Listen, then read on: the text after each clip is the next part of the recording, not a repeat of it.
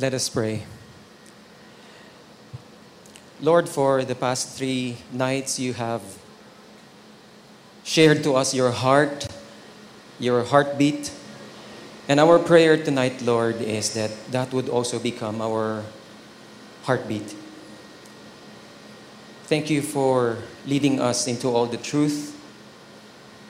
Thank you for your revealed word. Thank you for the privilege of being able to gather together as a church to worship you, to honor you, to glorify you, and to know you, Lord God, through your word. We commit to you this time of study in Jesus' name. Amen. Amen. Since Monday, we went through some very important principles when it comes to prayer. We talked about the basis. We talked about the goal, the agenda, the plan, the provider. And for tonight, we will be talking about the debt and our deliverance in verses 12 and following verses. So if you have your Bibles with you, please turn it in Matthew 6, verse 9 to 13. Jesus Christ said, "Pray then in this way, Our Father who is in heaven, hallowed be your name. Your kingdom come, your will be done on earth as it is in heaven. Give us this day our daily bread, and forgive us our debts as we also have forgiven our debtors. And do not lead us into the temptation, but deliver us from evil." Amen. That is our prayer for tonight, Lord.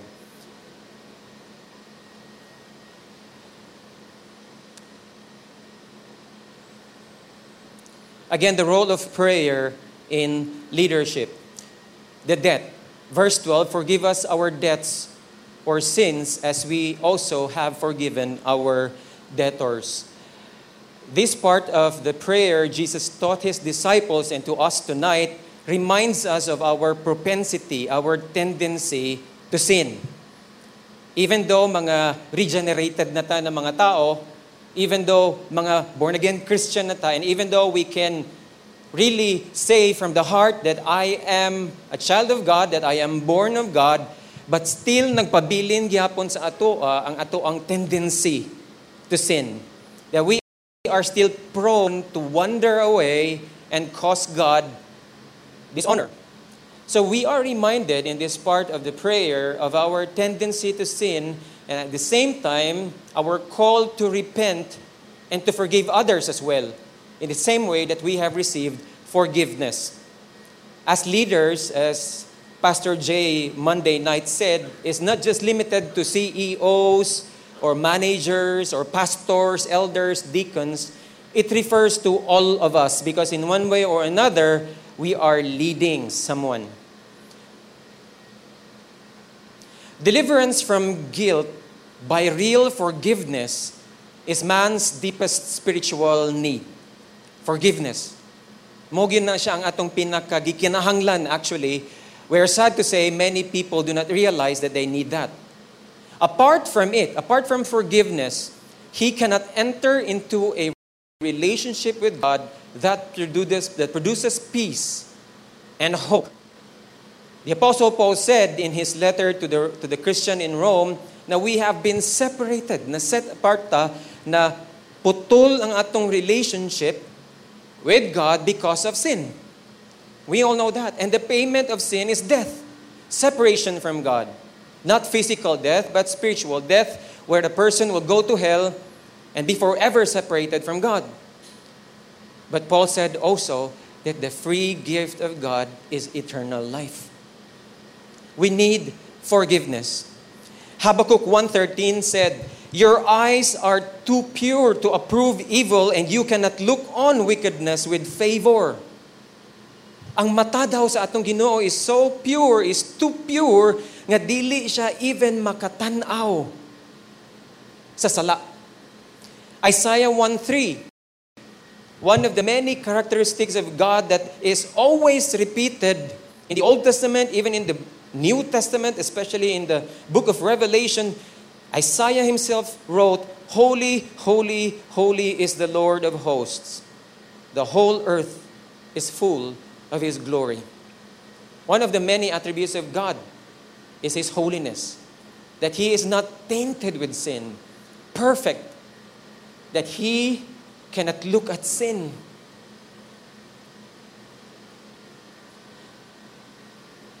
In Romans 3:10 to 12 and 23, as I've said earlier, this is what the Apostle Paul said, proving that no one is righteous before God. Proving that we really need forgiveness. When the Apostle Paul wrote to Timothy in his first letter, 1 Timothy chapter 1, verses 12 to 20, the Apostle Paul said to Timothy, Timothy, I am the worst of all sinners. I was formerly a blasphemer, a persecutor, a violent man. It is only by the grace of God that I am in the ministry. It is only by the grace of God, the forgiveness of God, that I am here as a missionary to the Gentiles. And therefore, the Apostle Paul wrote this, there is none righteous, not even one. There is none who understands. There is none who seeks for God. All have turned aside. Together they have become useless. There is none who does good. There is not even one. Again, giotro ni Apostle Paul. Not even one has the face to tell God that He is righteous. For all have sinned and fall short of the glory of God. What is sin? Now, in scriptures, there are 5 ways the word sin is used. And ay malalahay ng mga words ginagamit sa New Testament, especially about the English word sin. Just like love sa English, love lang. But in the Greek, daghan siya, agape, phileo, so on and so forth. The same is true with sin. Ang gigamit ni Jesus Christ in Matthew 6:12 refers to opheilema. But there are other ways or words nga ginagamit nila in the Greek to refer to sin. Just to mention this one, and first is hamartia. This is the most common. It means missing the mark. Hamartia. Paraptoma refers to trespass. This is the sin of slipping or falling and results more from carelessness sa atong kinabuhi. No, careless lang ta mo nang nakasala ta. Number 3 is parabasis. It means stepping across the line. Na ay line giset ang Ginoo, nag-ingon siya sa imo, don't cross the line, and then you cross the line. It is going beyond the limits prescribed by God. It is often translated transgressions. And number 4 is anomia. It means lawlessness. This is the word used by Jesus Christ in Matthew 24:25. In the end times, lawlessness will increase. And it is even more intentional and flagrant kind of sin. It describes direct and open rebellion against God and His will. And number 5 is opheilema, which Jesus Christ used in Matthew 6:12. And this is the form which is most often to refer to moral or spiritual debts. Utang. Therefore, sin is a moral or spiritual debt to God that must be paid. Matag sala na buhat nato, dapat bayaran nato. Okay, dapat bayaran nato na. And Jesus Christ knew that. And that is why when He taught His disciples, He said, you pray in this way. Forgive us our sins or our debts. Because He knows that His disciples one day or maybe the day after the teaching, they will commit sin. This is a reminder. This is a comfort for all of us that wherever we are right now in our life, what kind of leader are you right now? Wherever you are, you still need, I still need the forgiveness of God. I must acknowledge my tendencies to sin. The question next that we would like to answer is, how does sin work? In Jeremiah 13:23, through a question with a common or obvious answer, ingon si Jeremiah, can the Ethiopian change his skin or the leopard his spots? Obvious answer is, no. Dili na nila usap. Dili pwede mo ingon ang leopard nga, dili na ko gusto sa spots, I want stripes. So, sabon ako, stripes na sad ko karon na week. No. Mauna na siya ang iyahang design, ang iyang nature. And then Jeremiah applied this to the Israelites, saying, then you also can do good who are accustomed to do evil. Because that is our nature, to sin. Ingon si Jeremiah, you cannot do what is good. So how does sin work? Sin is the moral and spiritual disease for which man has no cure. I think that was last night or Monday, nag-mention ko nga it is a noble agenda or a noble cause when we want to improve the moral of our family, right? Where we try to focus in making our children good boys and girls, our community morally upright, but that is a noble cause. But as I've mentioned, it is not the main agenda. Apart from being regenerated, apart from being born again, apart from being given this new nature that is from God, created in the likeness of God in holiness and righteousness, apart from becoming a new creation, I can never make myself good.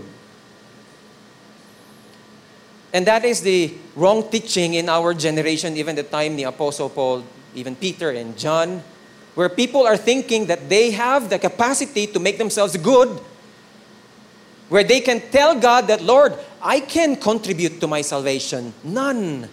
Zero contribution, mga igsoon. It is something that is beyond us. Sin. And that is why it's very humbling, right? Very humbling. Just like the Apostle Paul. Ingon siya kay Timothy, Timothy, grabe ko, kawalay klaro before. I was there when Stephen was killed, was stoned, and I approved of it. But now I am here serving God. And he said, it is all because of the grace of God. I am standing here before you teaching the Word of God as if it's only by the grace of God. How does sin work? Number one, sin dominates our mind. Munang naka-delikado gyud sa sala. It will dominate. It will take everything. Sin will not just say, let me have just 10%, and then that's okay. No, he demands everything. Every part of our mind and our whole being. In Romans 1:21, the Apostle Paul again declared that there is none righteous. He indicated that people have reprobate minds, not being able to understand and realize, given over to evil and lust. That is how sin dominates our mind, but not just our mind. It also dominates our will. Ang akong kabubuton. According to Jeremiah 44:15-17, ang nahitabo dito was God, iyang gilingi ang iyang nahong against Israel. Because he was angry with Israel because they were worshiping other gods. They were bringing their sacrifice to idols. And they were telling their leaders that yes, we know the law of God, that we are not supposed to worship other gods and bring our offering to them, but we will not listen. We would still continue to offer these offerings to these idols. It dominated their will. People desired to do evil. Why? Because their wills are controlled by sin. And the truth is, this is not just real for an unregenerate person. This can be true to a regenerate one when we allow it. And that is why Jesus taught his disciples, not the unbelievers. This prayer is for the disciples, followers of Jesus. Kung sa ato karon para ni nga ampo, para ni siya sa mga born again Christian who are thinking that they're okay, who are so relaxed about sin. Jesus Christ is reminding us today, friends, child, you still have the propensity and the tendency to hurt me. Don't worry, child, I'm giving you this comfort, this solution. Pray, forgive us. Sin dominates the mind, the will, the emotions, and the affections of man. Natural people do not want their sins cured. Natural meaning mga wala pa diha sa Ginoo, mga unregenerate one. They don't want their sins cured because they love darkness rather than light. In John 3:19, the light came, or referring to the Lord Jesus Christ, but they chose darkness. In the book of 1 John, many of them claim to be walking in the light, but their actions are all darkness. In other words, they are deceiving themselves, they are fooling themselves, and they are making God as a liar. Number 4, sin brings men under the control of Satan. In Ephesians 2:2, it teaches that people are guided by the prince of the power of the air, of the spirit that is now working in the sons of disobedience. At this point of his letter, the Apostle Paul was telling the Ephesian church that formerly you were sons of disobedience. But now that you are in Christ, dili na siya mao ang situation, but formerly you were sons of disobedience. And the word son here basically means ancestors. Ang inyong mga ancestor, ang ilang ngalan, disobedience. Just like me, there was a time when my father told me, you look like your grandfather. Oh, really?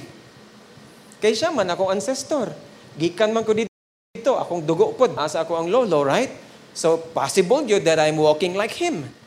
The Apostle Paul said, you are sons of disobedience. Whether you like it or not, your nature comes from disobedience. Your action will be a manifestation of your ancestor who is disobedience. That's how impossible for us to change our nature. Because that's where our ancestors are. That's where we belong. But the good news, I'll just say it right now.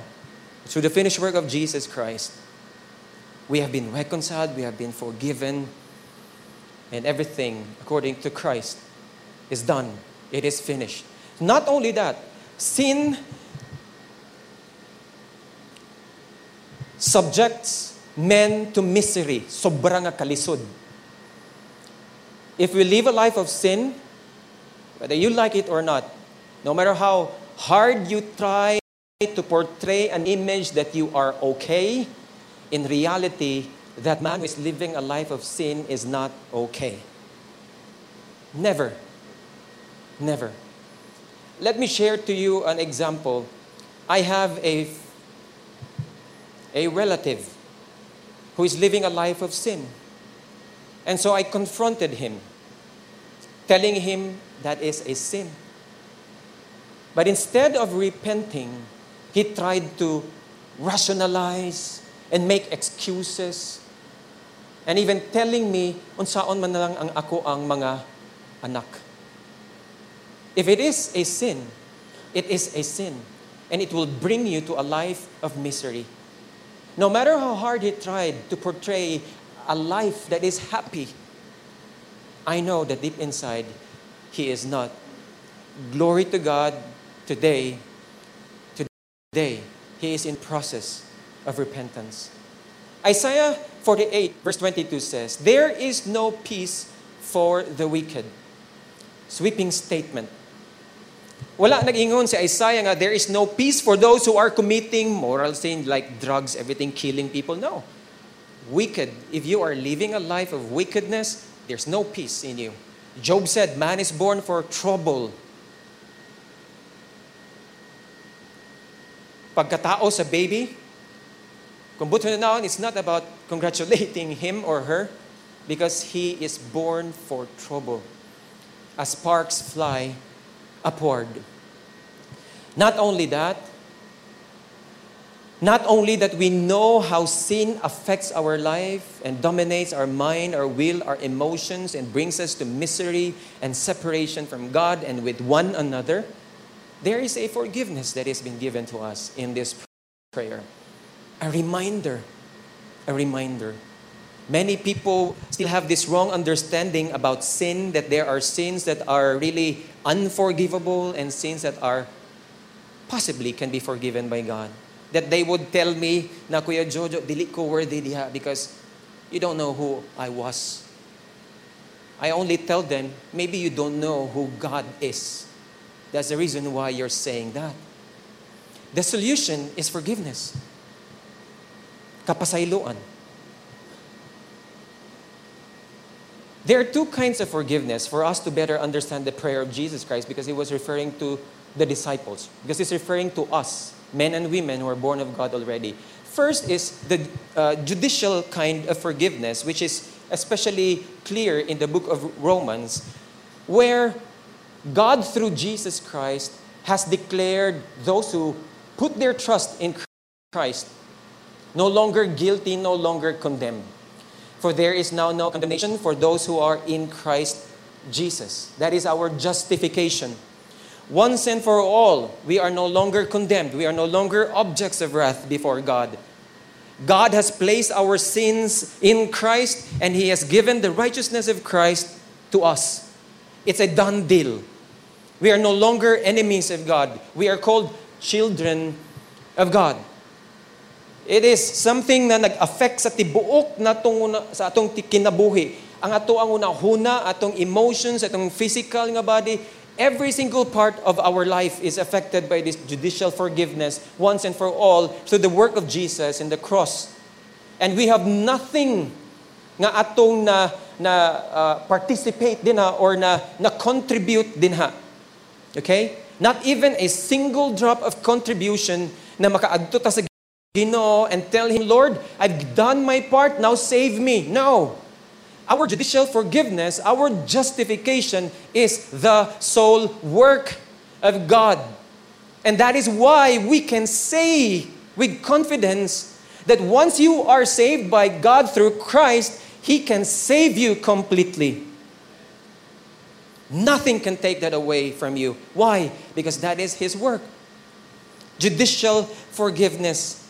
There is now no condemnation for those who are in Christ Jesus. Jeremiah 31:34. Their sin, Yahweh said, I will remember no more. Isn't that a reason to worship God, to praise God? Nga, dili nako niya i-remember akong mga sala. That whenever I go to Him in prayer, God will not say, nanasad ning adtong 10 years ago nakasala oh. No, He will not do that. In fact, kita pa ang makahinumdum anak, Lord, nanasad ni imong anak nga 10 years ago. No. No. Their sin I will remember no more. Psalm 103, as far as the east is from the west, so far has He removed our transgressions from us. Because at the moment you placed your faith in Christ Jesus, your sin is put on Him and His righteousness on you.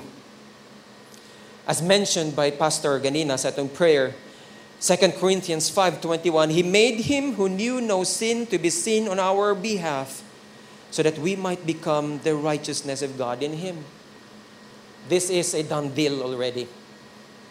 Done deal na itong judicial forgiveness. But there's a second kind of forgiveness that is referred to by Jesus Christ in this prayer, and that is the parental forgiveness. Remember the basis? What's the basis? Father-child relationship. Apart from a father-child relationship, we can never ask Him for daily bread, forgiveness of sin, protection from evil. Anan sila nakahook dito sa basis, which is our Father and us, His children. And because He is our Father, you know what? God did not just tell us na, okay, I will declare today that you're no longer guilty, you are forgiven. And not only that, I will declare today that you are righteous in Christ. See you in heaven, okay? Dili lang yung anak. After justifying us, God in Christ Jesus adopted us. That is what Paul wrote in Ephesians. Na God has predestined us to what? Adoptions as sons through Christ to Himself. That's the plan of God. Wala lang ka gilimpiyuhan sa imong sala and then leave you alone and tell you, see you in heaven. No. He said, I'm calling you now my child. And that is why Him as our Father, enjoy nato ang blessing of His parental forgiveness. Why? Because Christ knows that we constantly need forgiveness. Today, I ask for forgiveness. Maybe through your words, through my thoughts, ako ang feeling. In every area sa itong kinabuhi, we need forgiveness on a daily basis. Forgiveness that is the kind that is graciously offered by our Heavenly Father. When I was younger, usually ang akong mama, I don't know sa inyo, but akong mama usually ang nagyoy punto ba nga makabunal. She would talk to me, active man daw kay ko sa bata ko tungod sa gata siguro. Dili magpatuo kadugayan na nagyoy bunal, no? Kay kitang tanan naka-experience ana. Maybe you're a parent right now, you're doing that also. Ayaw i-withhold ang rod. Parental forgiveness, parental discipline is needed. Philippians 3:12-14. Not that I have already obtained it. This is what Paul said. After saying that he has received this righteousness that is from faith in Christ, not from the law. Okay? Ingon si Paul, I am righteous now, not because of the law na akong gi-obey, but because of Christ. Okay? Settled na. And then he said, not that I have already obtained it or have already become perfect, but I press on so that I may lay hold of that for which also I was laid hold of Christ. Brothers, I do not regard myself, Paul said, as having laid hold of it yet. But one thing I do, I forget what lies behind, and I reach forward to what lies ahead. I press on toward the goal. And what's the goal? What's the goal? Sa letter ni Paul to the Philippians, Christ-likeness, spiritual maturity, becoming more and more free from sin in our actual life. I press on to that. The Apostle Paul said, after saying that I have now the righteousness of God in Christ by faith. What's the point of Paul here? He is saying na yes, righteous na ko, but I still commit sin and I still need the forgiveness of God. In that same way, we say that with the Apostle Paul. Parental forgiveness. We need that on a daily basis. 1 John 1:8 mentioned ganina sa atong prayer item. If we say that we have no sin, we are deceiving ourselves and the truth is not in us. If we say that we have not sinned, we make him a liar and his word is not in us. And while our sins today and in the future don't change our standing before God, okay? Ang atong justification, done deal na siya, settled na siya. We all know this. Allow me to emphasize, wala na'y maka-change sa imuhang standing before God as His child. Nothing. But understand this, brothers and sisters, your sin today and tomorrow that we intentionally commit can affect our fellowship, our intimacy, our communion with God. That is a reality. We need to be reminded about that. When we pray, Lord, I acknowledge my tendencies. Lord, tomorrow I'll be doing this. You know my tendencies. Help me. Help me. We need to confess our sins. As mentioned earlier in our prayer time, we need to confess our sins. As long as we have unconfessed sins in our lives, kung we will lose the fullness of joy and intimacy in our fellowship with God. Our relationship remains intact, but our fellowship is affected. Kasabot man siguro ta ana gid klaro. Na kay best friend or nag-away mo, best friend magyapon mo pero nananaw mo og sini nga wala nag-uban kay affected ang fellowship. Dili mawala, a common nga illustration, dili mawala ang ato ang pagka whatever your family name is, even if you commit a sin against your father, you would always be a katane even if makasala ka sa imong parents. The fellowship is affected, but the relationship remains intact. That's a good news. Talking about forgiveness. So we have judicial, settled once and for all, but we need the parental forgiveness of God on a daily basis. If we ask for forgiveness, It implies that we are willing to confess. To confess our sins, that is what the Apostle John urged the church, that they are to confess their sins. It is not just about feeling bad about our sins, it is to confess it. So what does that mean? It basically means to agree with God that lying is lying, that stealing is stealing, that backbiting is backbiting, that hurting someone's feeling is really not good, so on and so forth. The law of God reveals that in the Bible. And when we confess our sins, we agree with God that they are wicked, they are evil, they defile, and they have no part in those who belong to the family of God. When we confess our sins, we say together with God and His Word that this act is not good, is immoral, is evil. 100%. Dili tong, Lord, part of it I agree, Lord, that's where I confess, pero Lord, kani nga part ba, murag, it feels good, Lord, next time na lang ni. No, 100%.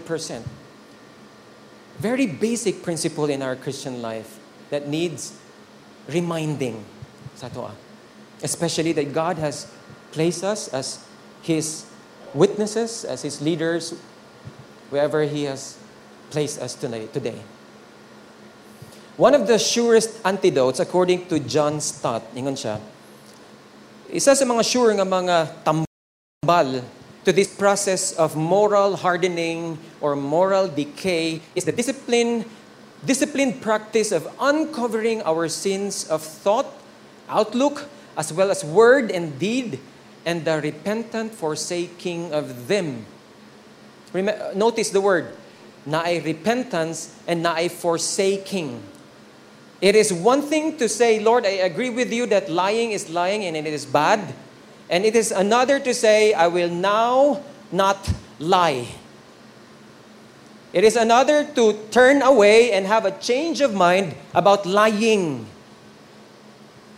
First night or second night, I've mentioned if you want to change someone's actions, first change his worldview, his understanding of it, and it will naturally follow din ha sa iyang lifestyle. We need this antidote. Forgiveness implies confession. There are many Christians today who are judicially forgiven. They can, from the heart, say that they are born from God, regenerated sila. They are eternally secure, but are hardened, impenitent or unrepentant, and insensitive to sin. Consequently, they are also without joy because they don't have a loving, intimate fellowship with God because of sin, unconfessed sin.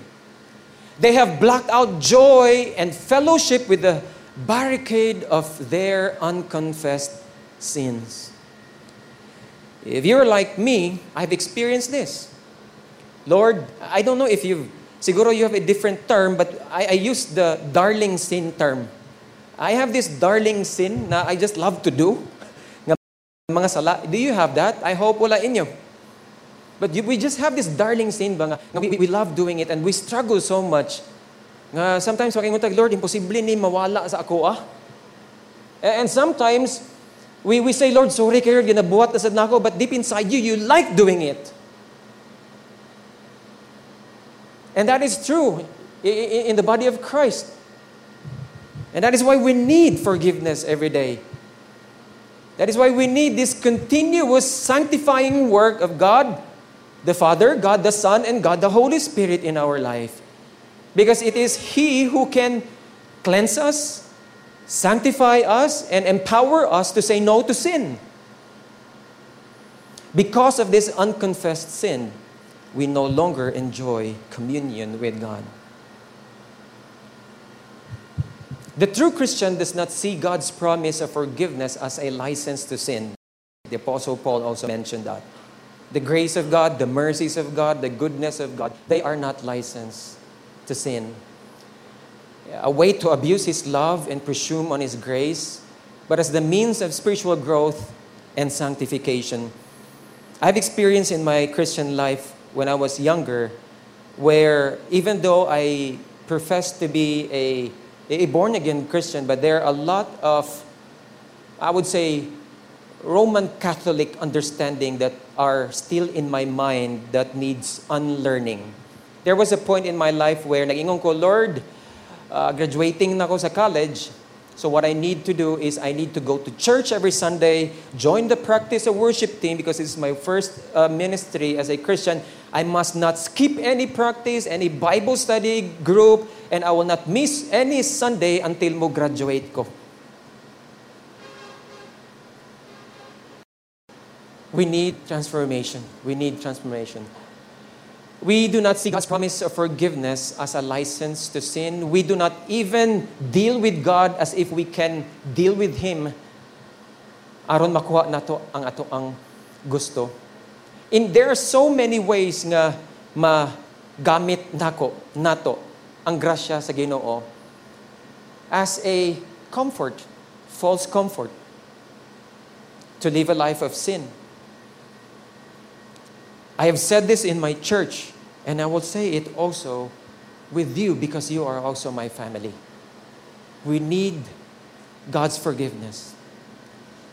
We need to walk in holiness, righteousness, moral uprightness. Yes, we show grace to those who are struggling, but never at the point that we make it as an excuse for sin.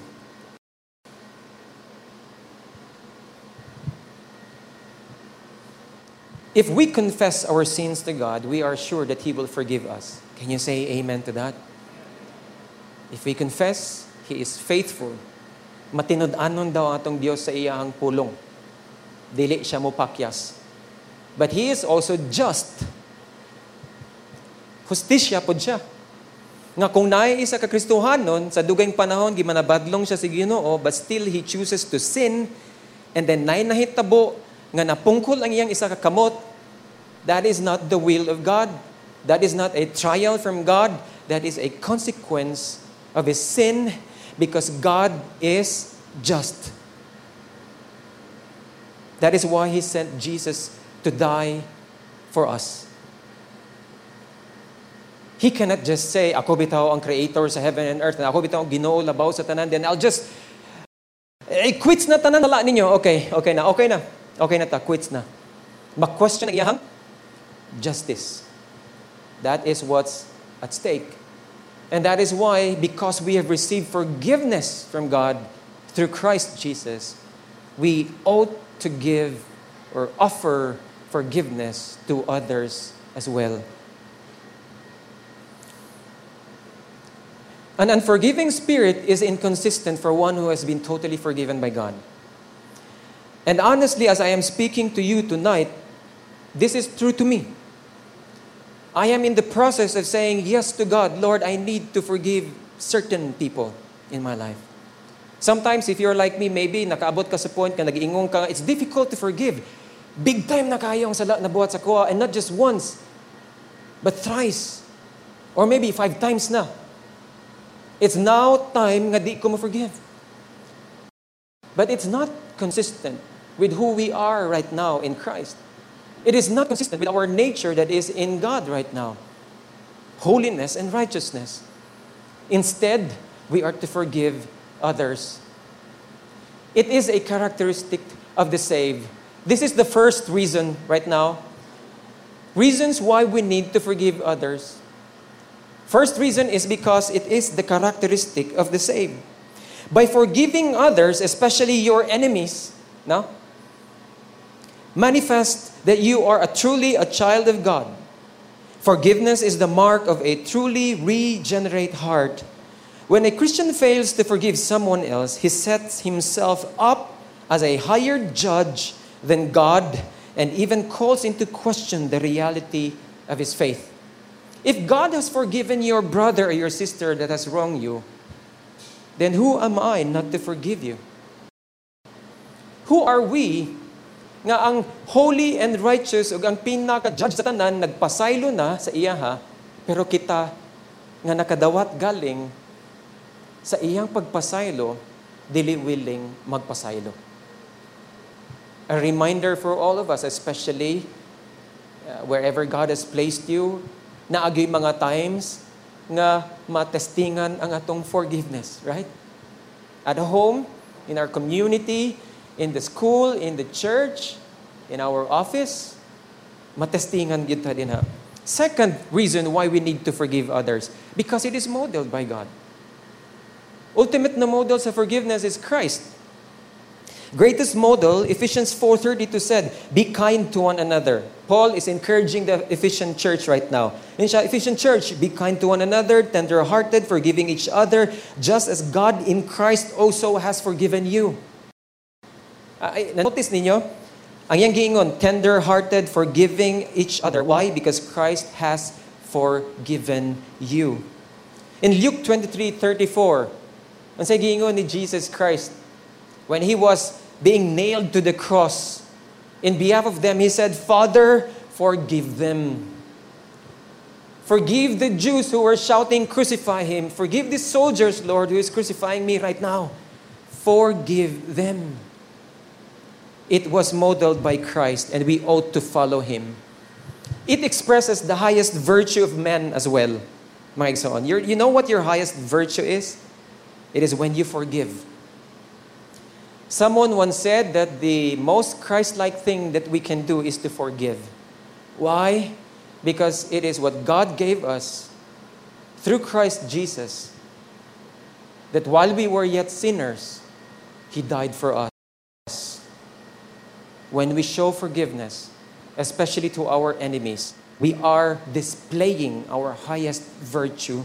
Proverbs 19:11 says, a man's discretion makes him slow to anger, and it is his glory to overlook an offense. Next, another reason for us to forgive others is it frees our conscience of guilt. Unforgiveness not only stands as a barrier to God's forgiveness, but also interferes with our peace of mind, happiness, satisfaction, and even the proper functioning of the body. I don't know with you, but nakatesting na mo nga na bitter mo sa isa ka tao? Ayaw na lang i-raise ang kamot. Kay daghan na ta. Yes, that is true. Na bitter ko sa isa ka tao to the point di ko katulog. And the people in the church are asking me, Pastor Joe, nagtaas mo sugar? Kung ano man, nagniwang lagi ka. And then I told them, nagtukar akong hyperacidity. Nga naman, kay I am involved in a conflict that is not easy for me to show forgiveness. It's not easy, but it is doable by the grace of God. You see, someone once said also that unforgiveness, unwillingness to forgive, is just like drinking a poison and expecting the other person to die. No. When you choose not to forgive, according to that quotation, you're drinking the poison and you will be the one who will die first. Don't expect the other person to die. Ikaw ang di katulog, ako ang di katulog. Ako ang di ganahan magkaon. Ako ang magtago-tago kay nanasad si Pedro. Unforgiveness is our enemy. It frees us when we forgive. Our conscience from guilt. 2 Corinthians 2:10-11, the Apostle Paul again encouraged the Corinthian church. But one whom you forgive anything, I also forgive. Ingon siya. Kinsa inyong gipasaylo diya sa simbahan? Pasayloon na sad nako na siya. Ingon siya. For indeed what I have forgiven, if I have forgiven anything, I did it for your sakes in the presence of Christ. Why? So that no advantage, listen, very important, so that no advantage would be taken of us by Satan, for we are not ignorant of his schemes. Therefore, the scheme, ang strategy ni Satan sa Corinthian church was to cause trouble and unresolved conflict. Because when people will not forgive one another in the church in Corinth, it will become an advantage for Satan. Friends, let me share to you part of my story in life. As a Christian, I have experienced 3 church splits. And that is a shame for me to say. 3 church splits. And many people will try to rationalize that. Listen to this funny statement. Pastor Joe, or di pa man ko pastor at that time, Brad, okay ra to. Brad, plano rin yapon to sa Ginoo, nag-split ta, kay para duha na ta ka church.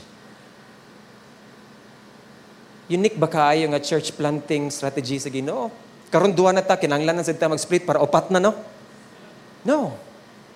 That is not God's way. Unresolved conflict, when the people of God are willing to imitate Him, to follow His steps, to follow His model, which is to forgive others, especially our enemies, it will bring peace and harmony in the church. But if not, division. Not only that, another reason is it will benefit the church. It will benefit the church of God when we choose to forgive. Probably few things have so short-circuited the power of the church as unresolved conflicts among its members. No? Kaya mawala man ang unity. Once upon a time, you go together to the Bible study group, Bibo, laughing and praying together. Unresolved conflict na hitabo, ikaw na lang isa. It will surely have an effect. It can short-circuit what we are doing for the glory of God.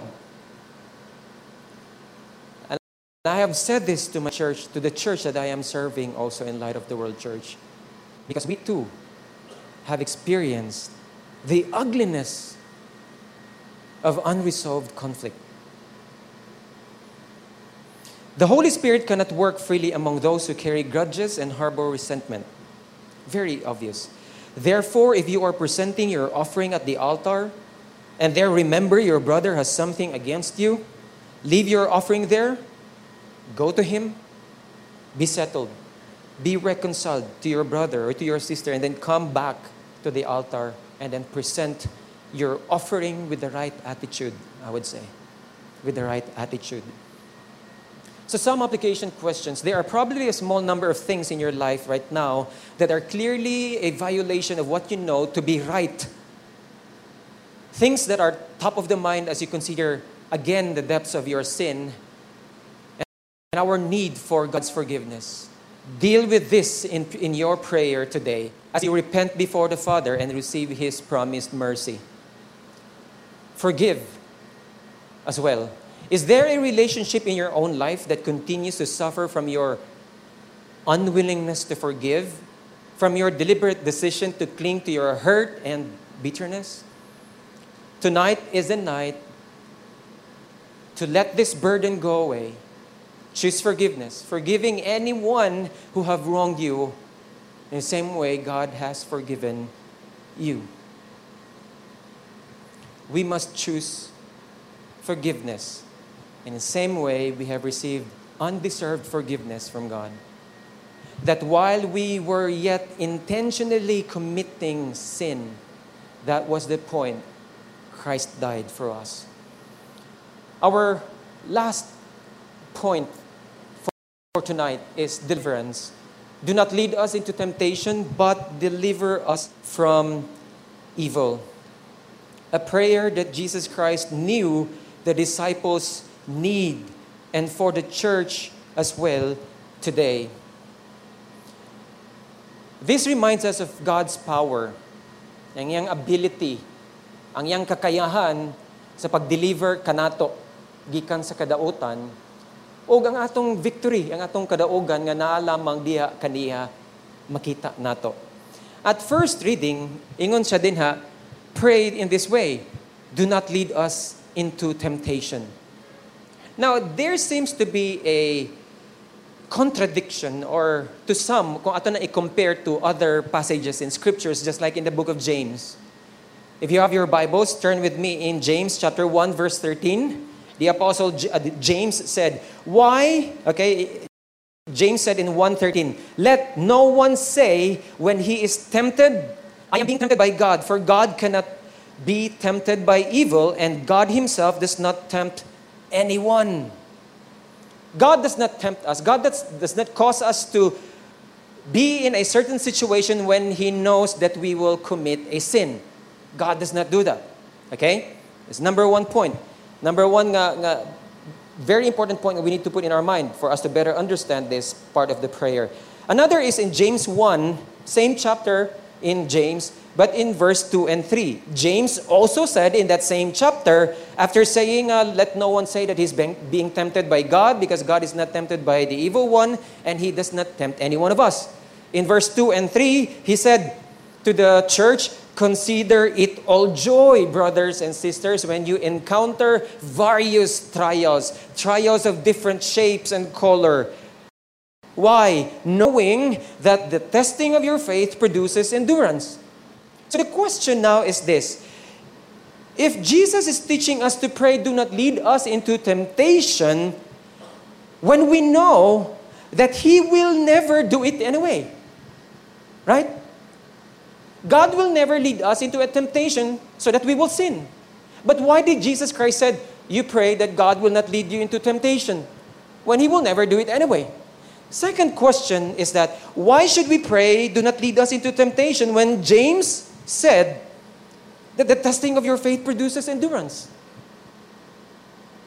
Seemingly a contradiction, but of course there's none. There's none. Now, according to Chrysostom, he was an early church father. In one of his homily, ang iyang commentary aning seemingly nga contradiction sa prayer, because there are those theologians, maingon sila nga your Jesus is contradicting Himself. But He is not contradicting Himself. He is playing with you. No, He's not playing with us. Here is a better explanation by this church father. He said, Jesus is not dealing with logic or theology, but with a natural appeal of human weakness as it faces danger. We all desire to avoid the danger and trouble that sin creates.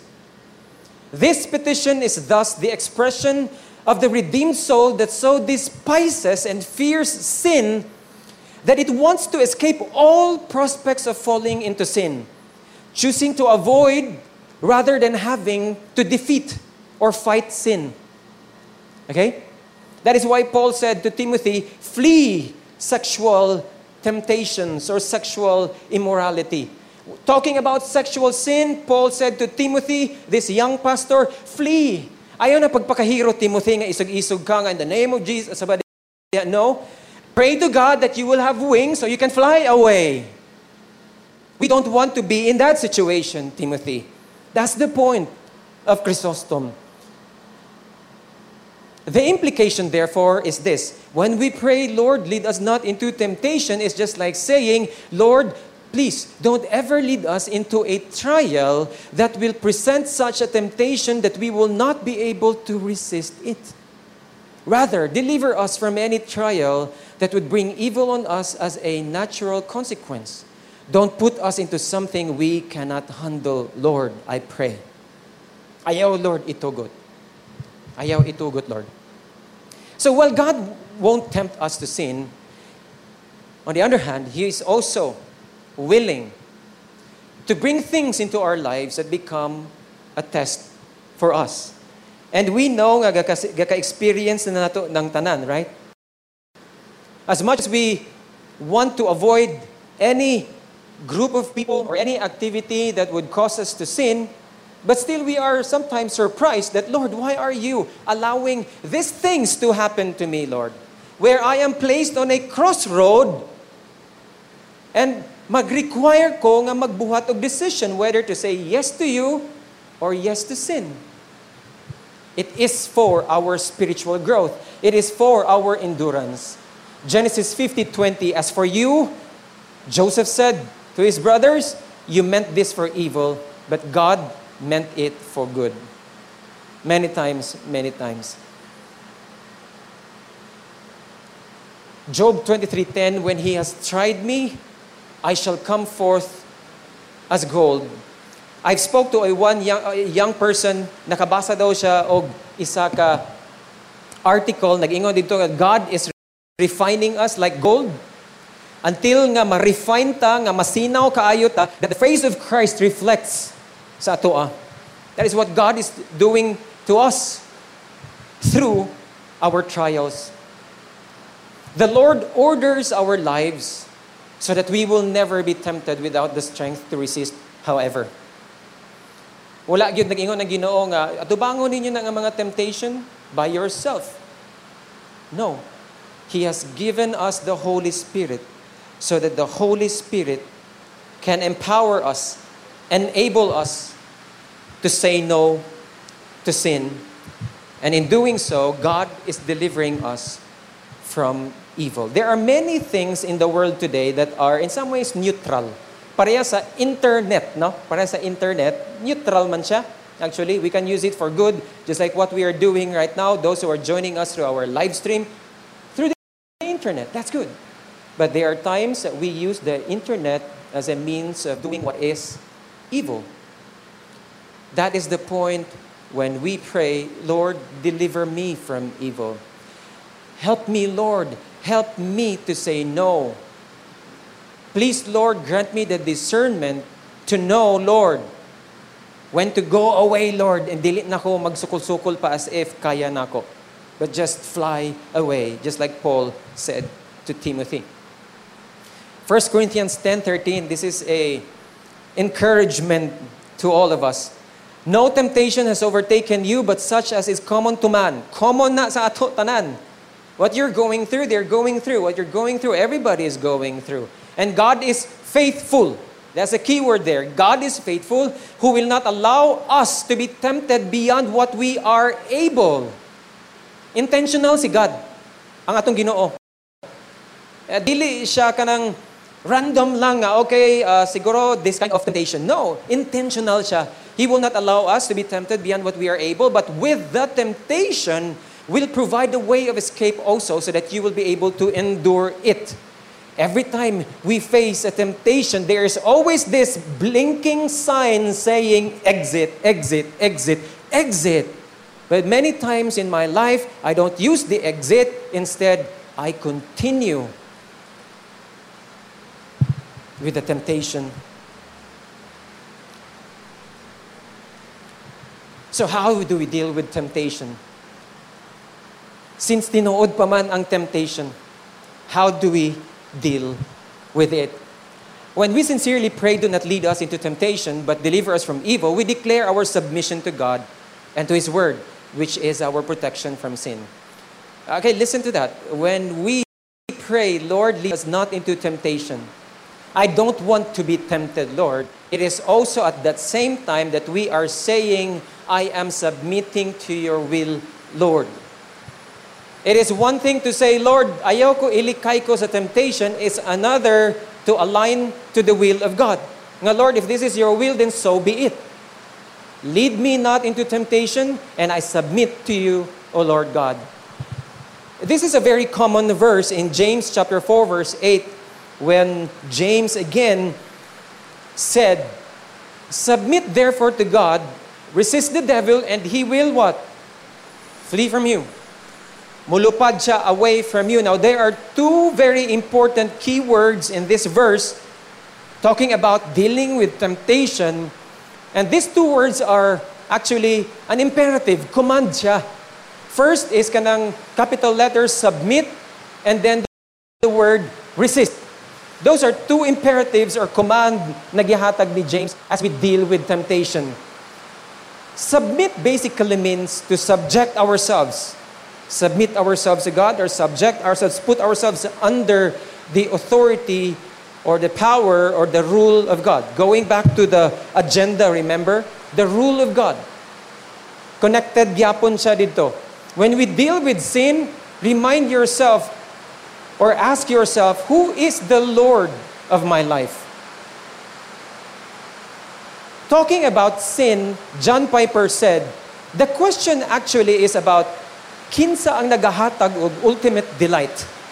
That's actually the question we are dealing with when we are facing a temptation. Will this temptation give me true, lasting happiness? That's a question we ask. That's the question that we need to answer. Or will God alone give me true, lasting joy and happiness. We need to subject ourselves, to submit ourselves to the lordship of God, the agenda of God, His kingdom, His rule, that He will be Lord of all in our life, in our thought life, in our emotions, in our relationships, in our resources, in everything. We are to submit. Second keyword is resist. Basically means to set oneself against, to withstand, to resist, to oppose. On a daily basis, this is a command. Imperative man siya, so we do it on a daily basis. Since command man siya, our only choice or our only option is to obey it. Ingon siya, you resist. Ang atong position on a daily basis should be on our guard. We should always be on our guard. Because the enemy will anytime, if he finds a crack, will attack us. One of the things important to identify or understand as well, and in word submit and resist, the Apostle James said that just as have you been doing this, just as you've been doing this before, I'm encouraging you to do it continually today and tomorrow and for the days to come. In other words, James was telling them, let submission to the lordship of God and your resistance to the devil be a lifestyle. Let me repeat that. Let your submission to the lordship of God and your resistance against the devil, where you set yourself against the devil, be a daily lifestyle nimo. Ayaw gyud og relax. In other words, that's what James said. Because the moment you relax, mo-attack ang lion. Nga gatuyok-tuyok lang, waiting for a time. Let me read to you a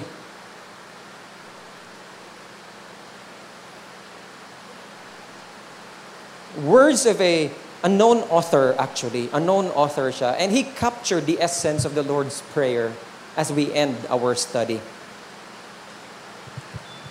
He said, I cannot say our Father if I live only for myself in a spiritual watertight compartment. I cannot say Father if I do not endeavor each day to act like His child. I cannot say who art in heaven if I am laying up no treasure there. I cannot say hallowed be your name if I am not striving for holiness. I cannot say thy kingdom come if I am not doing all in my power to hasten that wonderful day. And I cannot say thy will be done if I am disobedient to His word. I cannot say on earth as it is in heaven if I will not serve Him here and now. I cannot say give us our daily bread if I am dishonest or an under-the-counter shopper. I cannot say forgive us our debts if I harbor a grudge against anyone. And I cannot say lead us not into temptation if I deliberately place myself in its path. I cannot say deliver us from evil if I do not put on the whole armor of God. Friends, as you commit to following this pattern for all your prayers, when we talked about the basis, the goal, the agenda, the plan, the provider, the death, and the deliverance, as you follow this in your prayer time, not just today, not just tomorrow, but as a lifestyle, your entire Christian walk will be revolutionized. Not just your prayer life, because your prayer life will be manifested in your practical life. No longer will you lack for something to say in your prayer because you know what the basis is, what the goal is, what the agenda is, what the plan is, who the provider is, what our debt is, and the need for deliverance. You will no longer lack for something to say in your prayer. Being alone with God in prayer will never be the same. Let us pray. Thank you, Lord God, for the past 3 nights, you have shared to us your word. And you have taught us your word and caused us to understand your word. What remains now, Lord, is our obedience to your word. I pray for each and every one of us that you would remind us to your Holy Spirit, enable us to your Holy Spirit, Lord, to obey what we have learned. Help us, Lord. Enable us, Lord. And tonight, Lord, we will say, yes, Lord, yes to your Holy Spirit, yes to righteousness, Lord. Yes to your goal, yes to your agenda, yes to your plan, yes to your will, O Lord God. Yes to your will. All together, can we say this prayer?